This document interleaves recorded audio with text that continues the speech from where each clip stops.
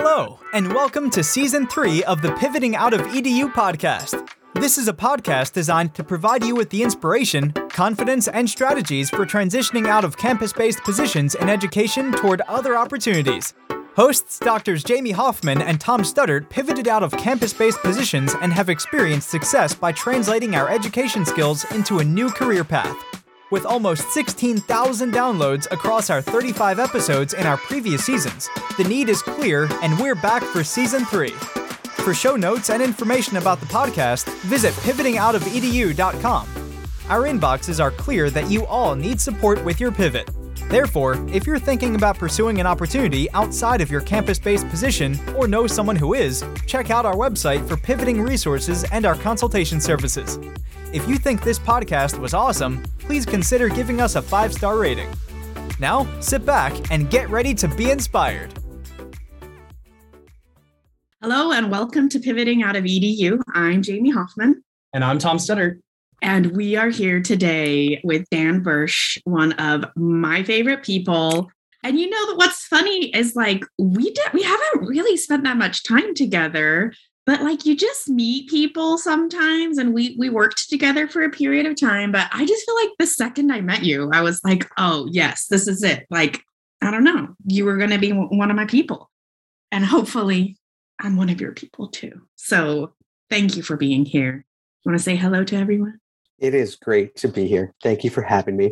It was work love at first sight, Jamie. And I remember when we met for the first time, where we were in Southern California. Mm-hmm. And you're right. I knew it was going to be a fantastic working relationship, that first meeting that we had. And even though we worked on opposite sides of the country, it was always wonderful working together. And it's great to be here on the podcast today.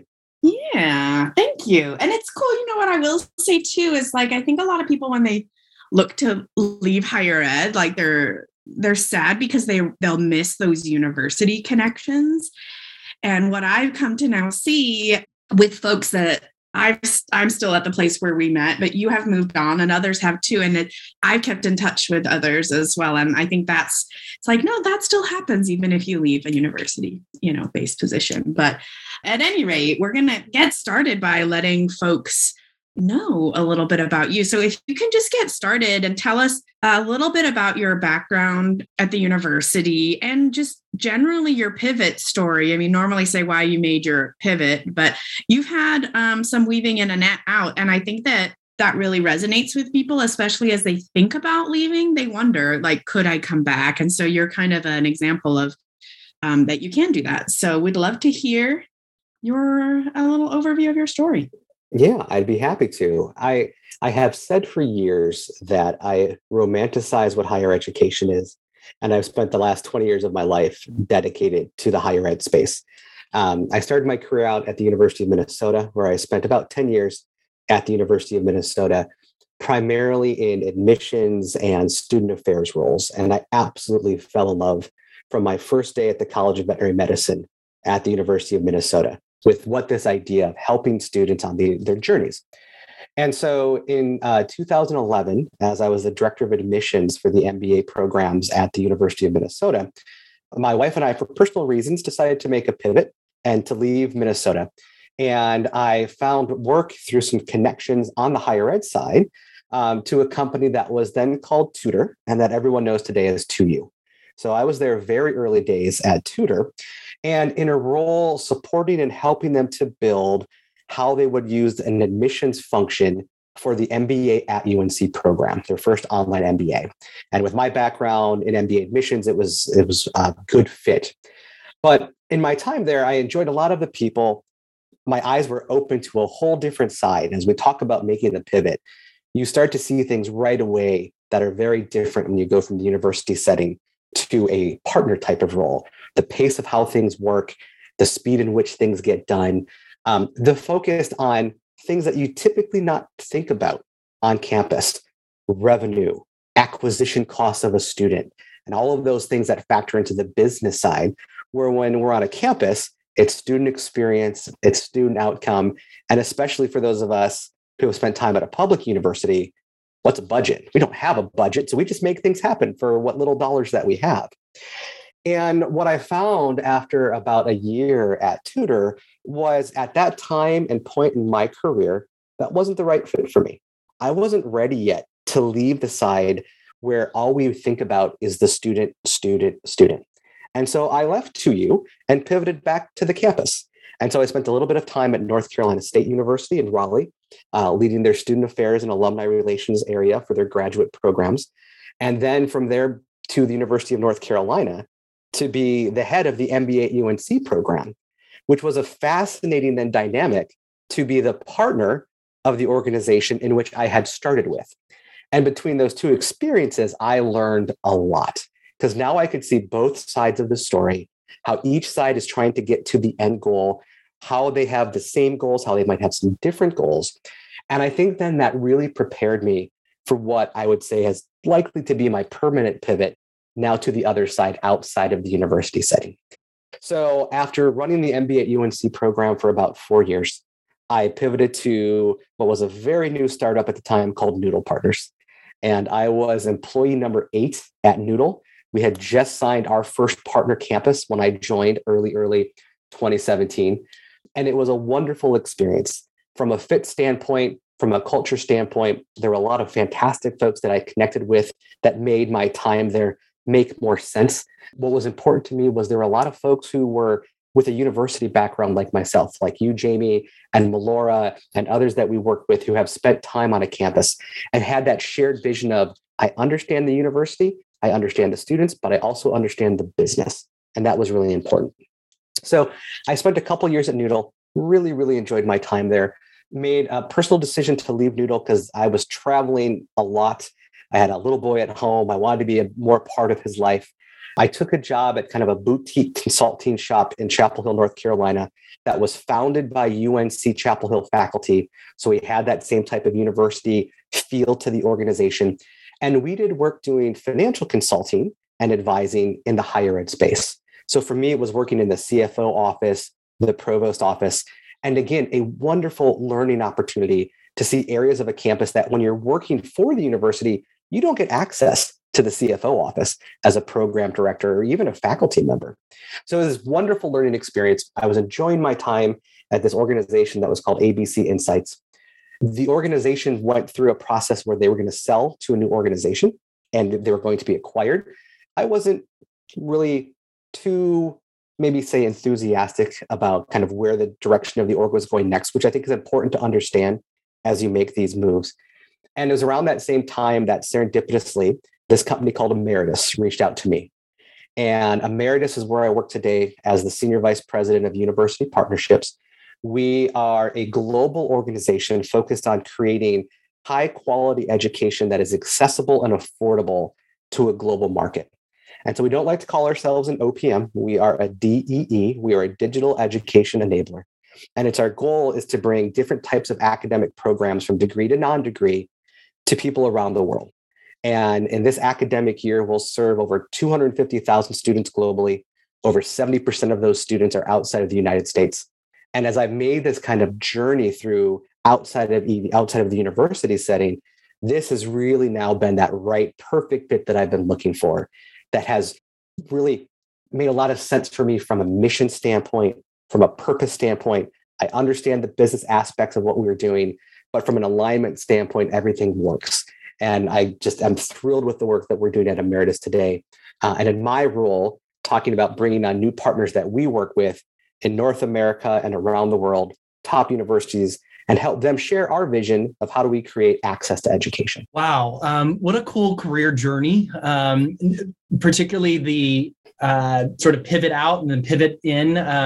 I hear a lot, and I hear some angst from some of our listeners and folks in sort of the social media channels that Jamie and I are in about, if I leave, can I come back? Is it something that's possible? What if I get into corporate and I hate it? And in our first season, we interviewed a current vice chancellor for student affairs who said, yes, you can come back. And even though we tell people, yes, you can come back, there's still that angst. And so I appreciate sort of the lens that you're bringing. I also really am excited about and don't take this sort of weirdly, I love your title. And I think the reason I love your title is because I see a lot of those positions posted at companies like yours, like Jamie's, like some of the other ones in that space. And when I see it, I'm like, oh, this is perfect. Like I would be great at something like that, right? Like I worked with universities but there is the business aspect of it. It's not just, it's not just like a student affairs job outside of higher ed. It's a business job that works closely with universities. And so I want you to, for our listeners, if you could just sort of deep dive into the role a little bit, but really sort of talk through like what's your day-to-day like, what it is that you do, what type of work is in your wheelhouse, and particularly, if somebody is looking to move into something like this, they might not be ready for a senior vice president role, but into something that's in the university relations or university partnership space. What does it take to be successful in that type of a role? Yeah, that's a great question. When Emeritus first reached out to me about, summer of 2019, and I spoke with the CEO and co-founder, Ashwin Damara, and he was the first person I connected with at the company. And I warned him. I said, Ashwin, if you bring me on board, I will always be students first, university second, emeritus third, because that will always be who I am. I was the guy that would cry at every graduation ceremony. Even with my 40-something MBA graduates, I would get teary-eyed. And I was so proud of the journey and what they would do with their careers. And I said, fundamentally, if we think about those things in that order, we will be successful.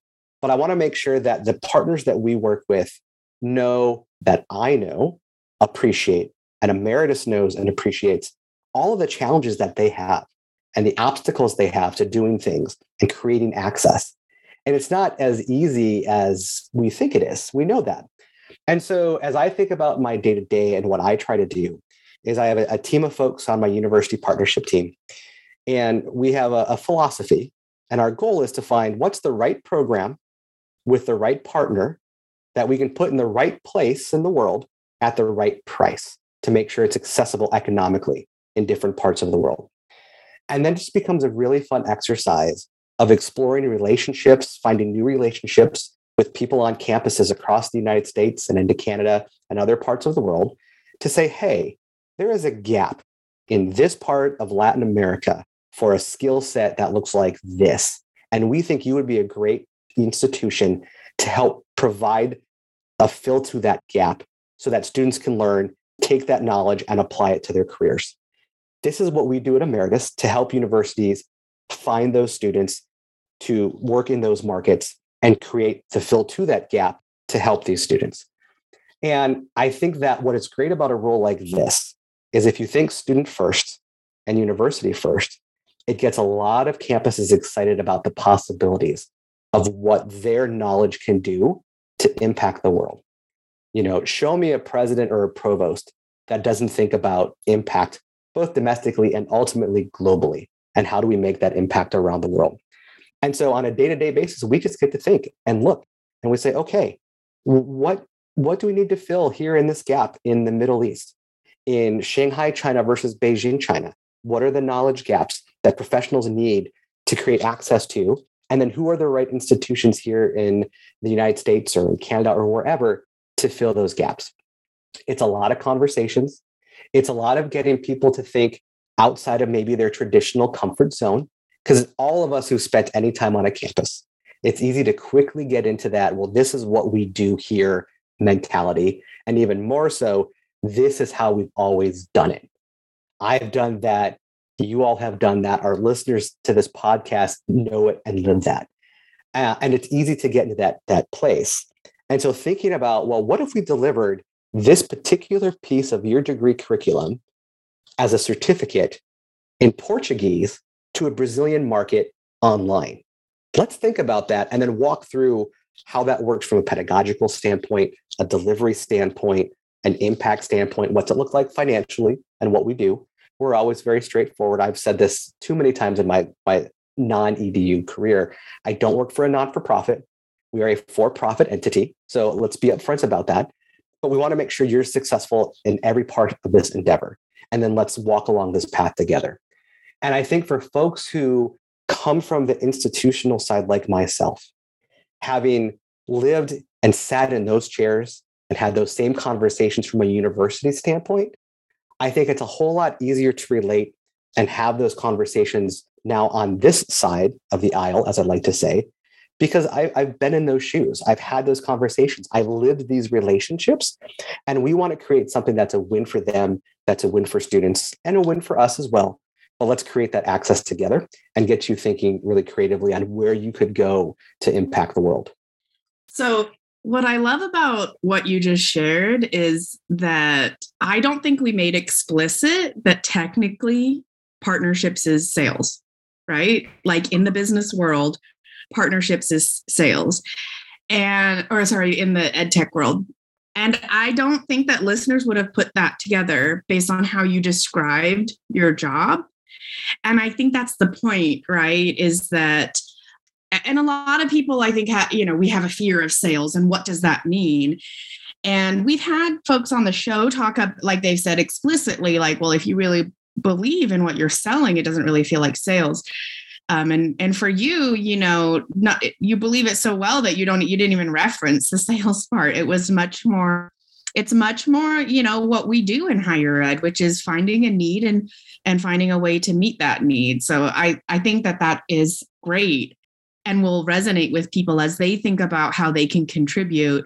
And also want to highlight the fact that, we wanted to know, sort of what led you back to the campus and how do you know business-wise where you want to be. And I know you shared that you said, these are the things that are important to me. And I think that's important to share with listeners too, and to emphasize this fact of, like for me, I did work at a for-profit university at one point in my career. And I learned after a month that it wasn't a fit, because it was retain students at all costs, even if it's not a fit for them. So I knew to at least ask a question about that in the interview process. But I would encourage, candidates, folks thinking, about moving, especially ed adjacent. If you're worried about it being not student focused, ask questions and then tell them up front, like you did, Dan, I know this is a business. I want the business to make money, and students are going to come first for me. So, I think people have a fear that won't be the case, but you're part of controlling your destiny. And that was part of what I said when I switched to ed tech was, I'm always going to do what's best for students, even if that means encouraging them to take a semester off or moving elsewhere. And if that's not what you want, then that's okay, And so I think I just wanted to highlight that as a thing to consider. And I think too, it would be great to know, is this your turn, Tom? I might be stepping over you. I'm just so into your story right now. I think it's your turn. Nope, it's your turn. Oh, okay. With your weaving two different roles, and not only, because you were student affairs, admissions, program like management in a business school. How did you approach sort of crafting your resume or your relationships, et cetera, to kind of, you've had even mini pivots within higher ed that sometimes people are like just housing or just student affairs. So what would you say are some key strategies that you use to kind of flex those transition pivoting muscles? Yeah, that's a great question. And if we can be honest, and I love being honest, a lot of it sometimes is luck. Yeah. I was wonderfully fortunate at the University of Minnesota to work for an assistant dean who just believed in me. And I worked hard and I was successful in admissions. She then put me in charge of student affairs and then back to and kept evolving. And that was luck. And so I was able to acquire different skills. I think that from a career standpoint, this idea of, well, this is how we always do things in higher ed, ultimately can impact the individual because they think, well, this is what my role is here at this university. And they don't stop to think about what they do, how it impacts the broader campus, or even more broadly within a school they may sit in, and then what the skill sets they're learning adjacent to the actual day-to-day job that can be pivotal and applicable to another role. So I think as we think about pivoting, this line that we see in every institutional job description of other duties as assigned is probably the most important thing you can think about in terms of crafting your resume and the things that you're doing on a day-to-day basis that don't quote unquote fit the job description. I saw actually a wonderful, hilarious meme today about these people interviewing a candidate, and the interviewer said, "Hey, we have this great thing at our company. When you do your job well, you get to do other people's job too." And I think that's so, true in many organizations, but especially higher ed, because we're short-staffed on the campus side and there's always more to do. So we pick up and we do it. And I've seen that mentality at the University of Minnesota, at North Carolina State, at UNC Chapel Hill. And I think it really speaks to the work ethic and the commitment people have to higher ed. So then as I think about that, to pivot adjacent to higher ed, so let's move into the ed tech space or some sort of provider, partner, vendor space. Thinking about what you've done on a campus and how it relates in one of two ways is key to position yourself to this type of position. Piece one is if you have a lot of relationships because you've been to conferences and other industry events, that is so valuable to organizations who are working around higher ed and with institutions. I know that my network of business school deans, associate deans, and assistant deans from my time at 3 top business schools was a huge draw when I first started talking with Noodle about joining that organization. And we went to work and we started talking to business schools, and it was fantastic. And it becomes very relatable because we've been in that space. The other piece, though, is that as companies come up with ideas for service products or partnership models, oftentimes they're ideas that are born out of folks who are not higher ed folks, if you will. They're not from a university setting. And you can look at a product or an opportunity and say, well, this is really, really good. But if I'm the head of tutoring services at University X, Y, or Z, what I really need is this. You've hit 2/3 of it, but this is that last 1/3. And I can walk you through what that 1/3 is because I've seen it, lived it, and know how it impacts students. And so that kind of inside knowledge that you have of how the machine really, really works is wildly valuable to these companies who are trying to come up with great ideas that might help students or help faculty or help program development, because you have that inside knowledge. There's the idea of everyone is a special snowflake or every institution is a special snowflake. I am 100% convinced that when you really start to look at how a university works, it is a snowflake onto itself in the world that we live in. Universities go about things in very different ways that are very structured for this university environment that oftentimes won't resonate with a serial entrepreneur or a great tech person who's got a great tech innovation that should be leveraged in higher ed, but maybe they don't know exactly how it can be leveraged in higher ed. And so folks who have lived this experience with universities, I think, are in a wonderful position to bring this knowledge base of how a university works to these organizations. And if you find an organization, and we talk about fit, and Jamie, I thought we had a great fit at Noodle. Noodle was a fabulous fit, where the people who are working at this company view higher ed as an entity similar to you do and share those same values of student success and student outcomes, then it becomes a really match made in heaven. And you can find these organizations that just align with you and you're doing something good. You're in this space, but just on, like I said, the other side of the aisle. Yeah, that's how I've, I don't work in the education, in the sort of the ed tech or education adjacent space. I do work in an educational role within a corporation.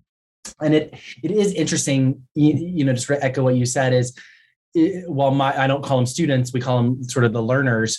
There is a lot of what you talked about, even within the role that I have, which is sort of that 1/3 that's missing. And when I got to the company that I'm at, the 1/3 that was missing was the sort of the theoretical constructs of how somebody learns, and it's something that those of us in higher ed can bring, whether we go into, something that is ed adjacent or ed tech, or even just something completely different. The folks in higher ed, at least that I have found, you offer that 1/3 just about to any role that you're going into, because you have a different sort of lens that you're bringing, which is, I think, part of the reason that higher ed folks struggle to get that first interview, to get that first pivot out, because there is that little bit of a disconnect between language. There's a disconnect between, the company going, why is this person trying to leave when their world is so different? But the note that you have there and the takeaway that I hope our listeners get is that 1/3 is what you bring. And that's a huge amount to a project, to an initiative, to a company, to help them sort of rethink their lens of whatever it is that they're working on. That really resonated with me. I think the other thing that's exciting for folks who are looking to make the pivot is then let's talk about that 2/3 you reference, because you're going to go to these organizations and they're going to approach things dramatically different in many ways. So when I pivoted from the University of Minnesota to Tutor, now 2U, I was just blown away with how far ahead they were of an institution in terms of marketing and technology.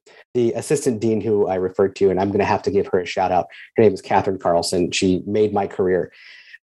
She called me up. We were talking after I'd been gone for a few months, and she said, "What's the biggest difference that you see now that you're on this side versus the university side?" And I said, "Catherine, they are 15 years ahead of where we ever could be on marketing, and we will never catch up on the university side." And so when I pivoted back then to the campus, that learning and understanding and those 2/3 that I could apply at North Carolina State and at UNC was dramatically impactful. So you can make the pivot and pivot back, and now you've gained something immense because that 2/3 can be applicable to the campus. So now you've got the best of both worlds from an opportunity, and then that really opens doors for you to find, okay, well, what's that ultimate right fit for me? But I see the whole landscape now. And I think we have to recognize as institutional university employees, as we think about this world of ed tech, the world of partnerships between universities and off-campus, we'll call them vendors, is not changing. There is so much out there that partners do to support universities. That piece is only going to stay and grow over our lifetimes and our careers. So embracing that and understanding what that 2/3 is, and maybe helping to contribute to the 1/3 or coming back with that knowledge is nothing but, I think, an accelerator for someone's career to have this kind of full big picture of how you can ultimately serve students and be successful. Because if we do well with the right tools and the right financial models, everybody's going to win. Yeah. I often think that I could pivot back to a director of admissions or a vice president of enrollment management after having worked in a company that our whole world depends on lead gen and demand gen, right? Like we are trying to get more people to buy our product, which is exactly what an admission office does, right? They're trying to get more students to quote unquote buy the product being the educational institution. And I sometimes think like here when a customer contacts us or when a prospect contacts us, we have a 5-minute sort of SLA to get back in touch with that prospect. In the university world, it was like, well, we may or may not see you at the next career fair. And there are so many things that, like you said, that those of us in sort of the business world, if we pivoted back, we have that different lens. And I love that you sort of put a fine point on that. So Dan, I have sort of one last question for you. And it's sort of in summary, if you could sum up in one sentence for us, the advice that you have for someone looking to make an original pivot out of a campus-based position.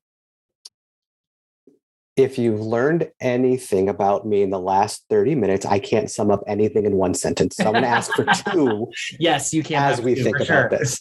But my advice would be this. If you're thinking about making a pivot, there are two critical things you should look at when analyzing organizations that you might want to pivot to. Number one, what does that company do? And does it align with you from a passion standpoint and why you chose a career in education? Because there are companies out there that are doing really important things on the technology side. And you could go into a sales role and sell LMS services or some sort of technical piece. But if that's not why you're in education, you shouldn't do that. So find a company that aligns with you, your passion, and why you're in education. And then number two, really look at the people who are at the company and understand their backgrounds. And when you talk to them, why they have started this company or have launched this product, what is their reason for moving into the education space? You have to accept the fact that, yes, it's going to be to make money. And that's different for those of us who come from a university setting. But if the reason also resonates with, in my case, creating access to a global audience for students of fantastic institutions and educational opportunities, then that's what moves me. That's why I got into education in the first place. And that becomes an alignment. So if you ask these questions, then I think you can find those right fits for you and have a great pivot into a new role. Yeah, great advice. And I really appreciate that you sort of put a fine point on really finding a role that fits you just as much as a sort of a company that fits sort of who you are. In higher ed, we tend to be passionate about education. We tend to be mission driven, service driven, and finding a company that allows you to continue having that as a part of who you are is really important. Dan, thank you so much for joining us. This was a great conversation. I know Jamie knew you before this particular episode, and she raved and raved about you. So everything that she said is true. So thank you so much for joining us.